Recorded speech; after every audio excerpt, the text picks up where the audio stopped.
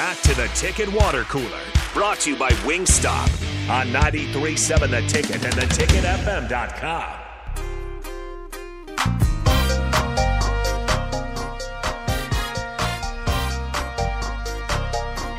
We are back here on the Ticket Water Cooler. It is time for the crossover as Nick Sainert has jumped in studio with myself, Bach, and Rico.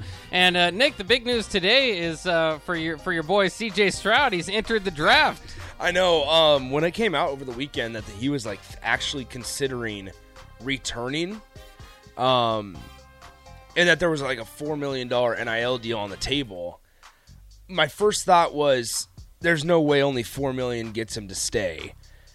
Because he's probably a top 5 pick. Yeah. He should be a top 5 pick. He should be a top 5 pick. Don't overthink it, teams that need quarterbacks. That's true. There's a lot, and there's a lot of them. Yeah. There's a lot Will of Levis them that need is him. not better. Yeah, there's no doubt. If there's one guy that is better, I think it's Bryce Young. I think it's probably Bryce Young than C.J. Stroud on the quarterback list. But who knows? We'll see how everybody tests out, because after Will Levis makes some behind-the-back throw and it goes 70 yards down the field to a running wide receiver. He is him. Yeah, he's like the number 1 overall pick. I don't know. Pro days are always – there's too much stock put into pro days in my mind because they're super scripted. So, I mean, you sit there and all right, here we go. I think pro days are great. I'm not trying to knock pro days. I'm just saying like tape over pro days is what he's I'm just saying how much – We allow guys that have good pro days, great scripted pro days, to jump other guys that may have played better in You can only games. script so much. In a pro day? Yeah. You can script the whole thing. You can't script how fast you run your 40. You can't You script can how fast you do your 3-cone drill. I understand You that. can't but I'm saying script how much pro day how many reps on 225 you I'm get. saying pro day for quarterbacks? For quarterbacks. Okay. Zach Wilson had one of the greatest pro days. You can script that. Yes, you can. Yes, you can. Okay. So I don't know. Like I personally, I would play for $4 million, but like C.J. Stroud has the however much signing bonus just waiting for him as long as he stays healthy until next April, and as long as he can, test well, I suppose. Because once again, if they can test well, they'll be fine. Plus, what if he came back and lost to Michigan again? He wouldn't. Maybe it's just time. That was so like they're not going to lose to Michigan next year. I think it was yesterday. I saw somebody tweet. It was just it was just like C.J. Stroud hasn't declared yet, and I was like, oh, we all just assumed he was going to leave. Yeah, no. I was like, wait a minute. Yeah. I mean, if you think about it, the only question mark really on Ohio State's offense was at quarterback. Because for next year, I'm saying, because you had Travion Henderson and Mayan Williams returning the backfield. You had Marvin Harrison and Emeka Ibuka returning in the wide receiver room. You basically played the entire season without Jackson Smith and Jigba. So you lost him, which is huge. Lost both their tackles. Yeah, which is huge because you obviously, I mean, Jackson Smith and Jigba is an exceptional talent, but you played without him the entire season. You still got to the playoff at the end of the day. So it was more of, if C.J. Stroud returns, Ohio State is right next to Georgia, a little behind, obviously, but I mean, next to Georgia to win the national title next year. Just imagine. But now they got to transition a new quarterback. Imagine if Quinn Ewers would have stayed. He would have had to sat for another year, but if he was the starter at Ohio State this next year with Marvin Harrison Jr. and everybody else that they have, because you know that they have backups that are better. I don't even know who their backup is. Is it still Kyle McCord? I think it is. Yeah, is that who will be the new guy? Yeah.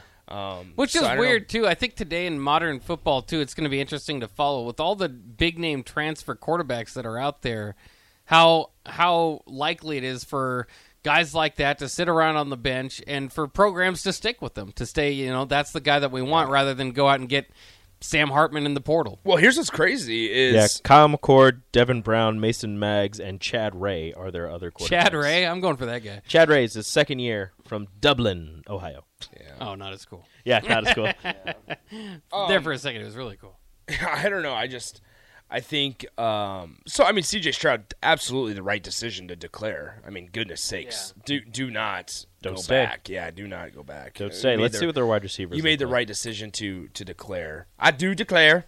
I do declare. Mr. Beauregard. So, I mean, it was good. I mean, yeah. Yeah. Is Julian Fleming staying? Oh, yeah. He's still there. Xavier, nope, he was a graduate. Jackson Smith is gone. A lot of freshmen. Marvin Harrison Jr., Corbin Cleveland. Yeah, a lot of freshmen.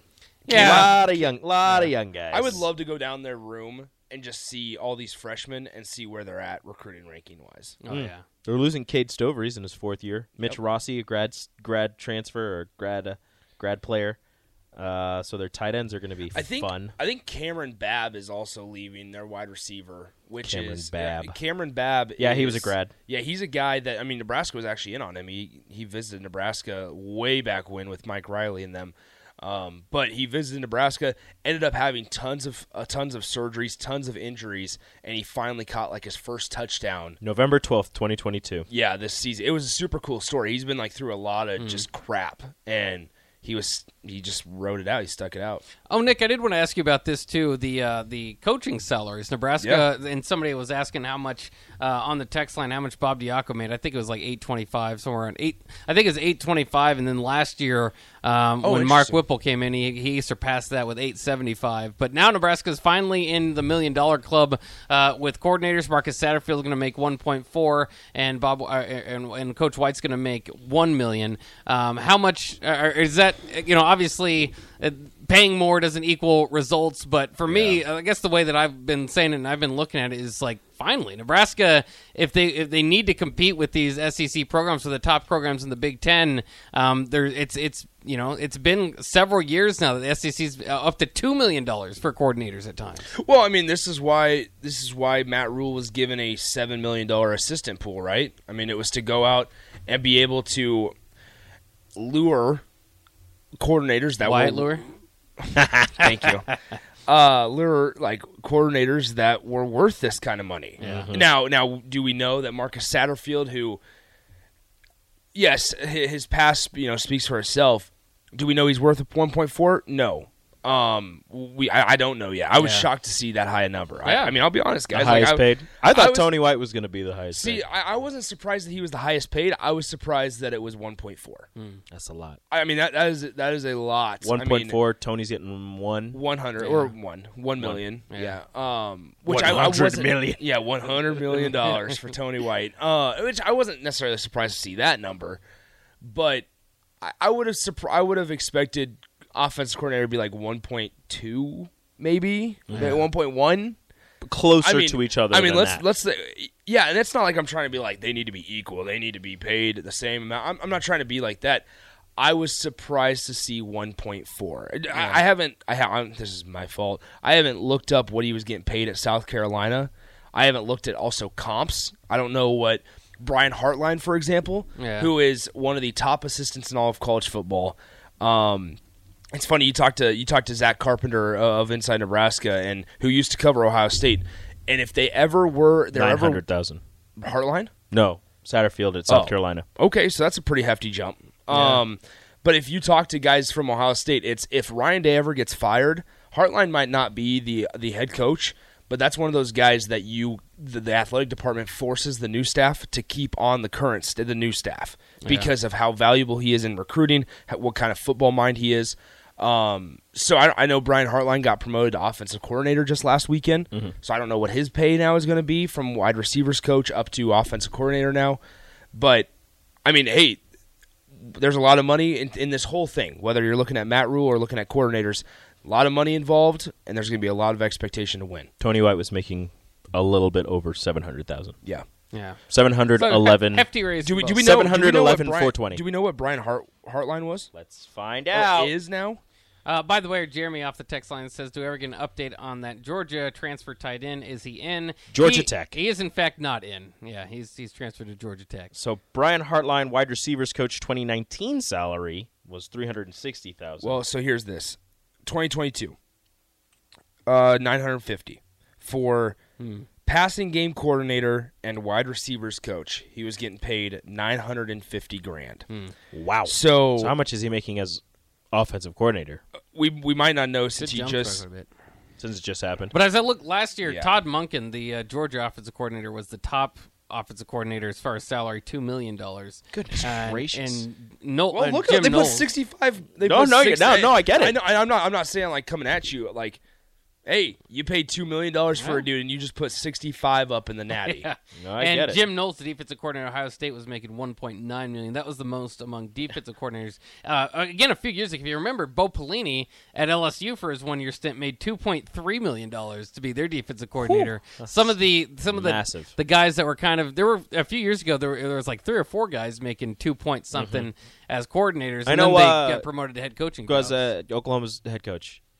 Venables, yeah. Venables, when he was at Clemson, because he kept getting offers to be head coach, even though they knew he was going to say no, they kept offering him more money until eventually. I think he was making like 2.5. So here's this Hartline. Hold on before you go. Hartline got a $350,000 raise last year from 2021 to 2022. Okay, so he was at 950. Yeah, so he was 600 just as passing game or as wide receivers coach.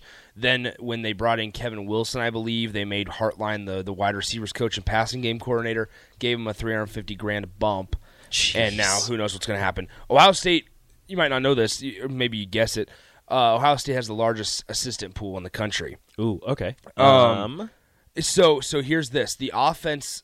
I don't have the number, unfortunately, right in front of me.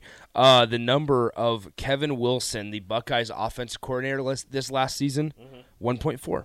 Yeah, there you go. So I mean, he got a head coaching job. So here you are, as a program that's won very limited number of games in the last 15 years. You are competing with the top echelon of offensive and defensive coordinators and just salary pools overall for new guys. There are 4 programs who have assistant salary pools at $8 million or above. Ohio State, as you said, leads the way with 8.83. LSU 8.56, Georgia 8.4, Alabama 8.36. Those are the only programs that have dedicated more than $8 million to their staffs. And Nebraska's at 7? Yeah. Yeah. Okay. You could add another $1 million to that. Come on. Join in on the fun. I was surprised to see E.J. Barthel's number so low. Yeah, that's a weird one. But, you know. By the way, Brian Hartline he's still a new guy, also made $38 million as a player. Yeah. So it's kind of funny that we're talking all these numbers like, oh, that's crazy for a coach, and it's still like... And he's just like, this is... Yeah, it's like, I'm still taking a big hit from when I retired. He's like, man, I am underpaid. It was funny. His signing bonus was more than his yearly salary right now. I bet. So that's wild. Great PPR player back in the day, too, Brian Hartline. Yep. All right, that'll wrap it up for the Ticket Water Cooler. Happy hour coming up next. They'll have lots to break down for this Husker football. A busy day and a busy weekend as well in the NFL. Same thing can be said. Busy weekend, busy day, as we still have one more game from Wacky Wild Card Weekend. But they'll do that. That'll be coming up next year. Happy hour on 93.7 The Ticket. That'll wrap it up for the Ticket Water Cooler. We'll talk to you tomorrow.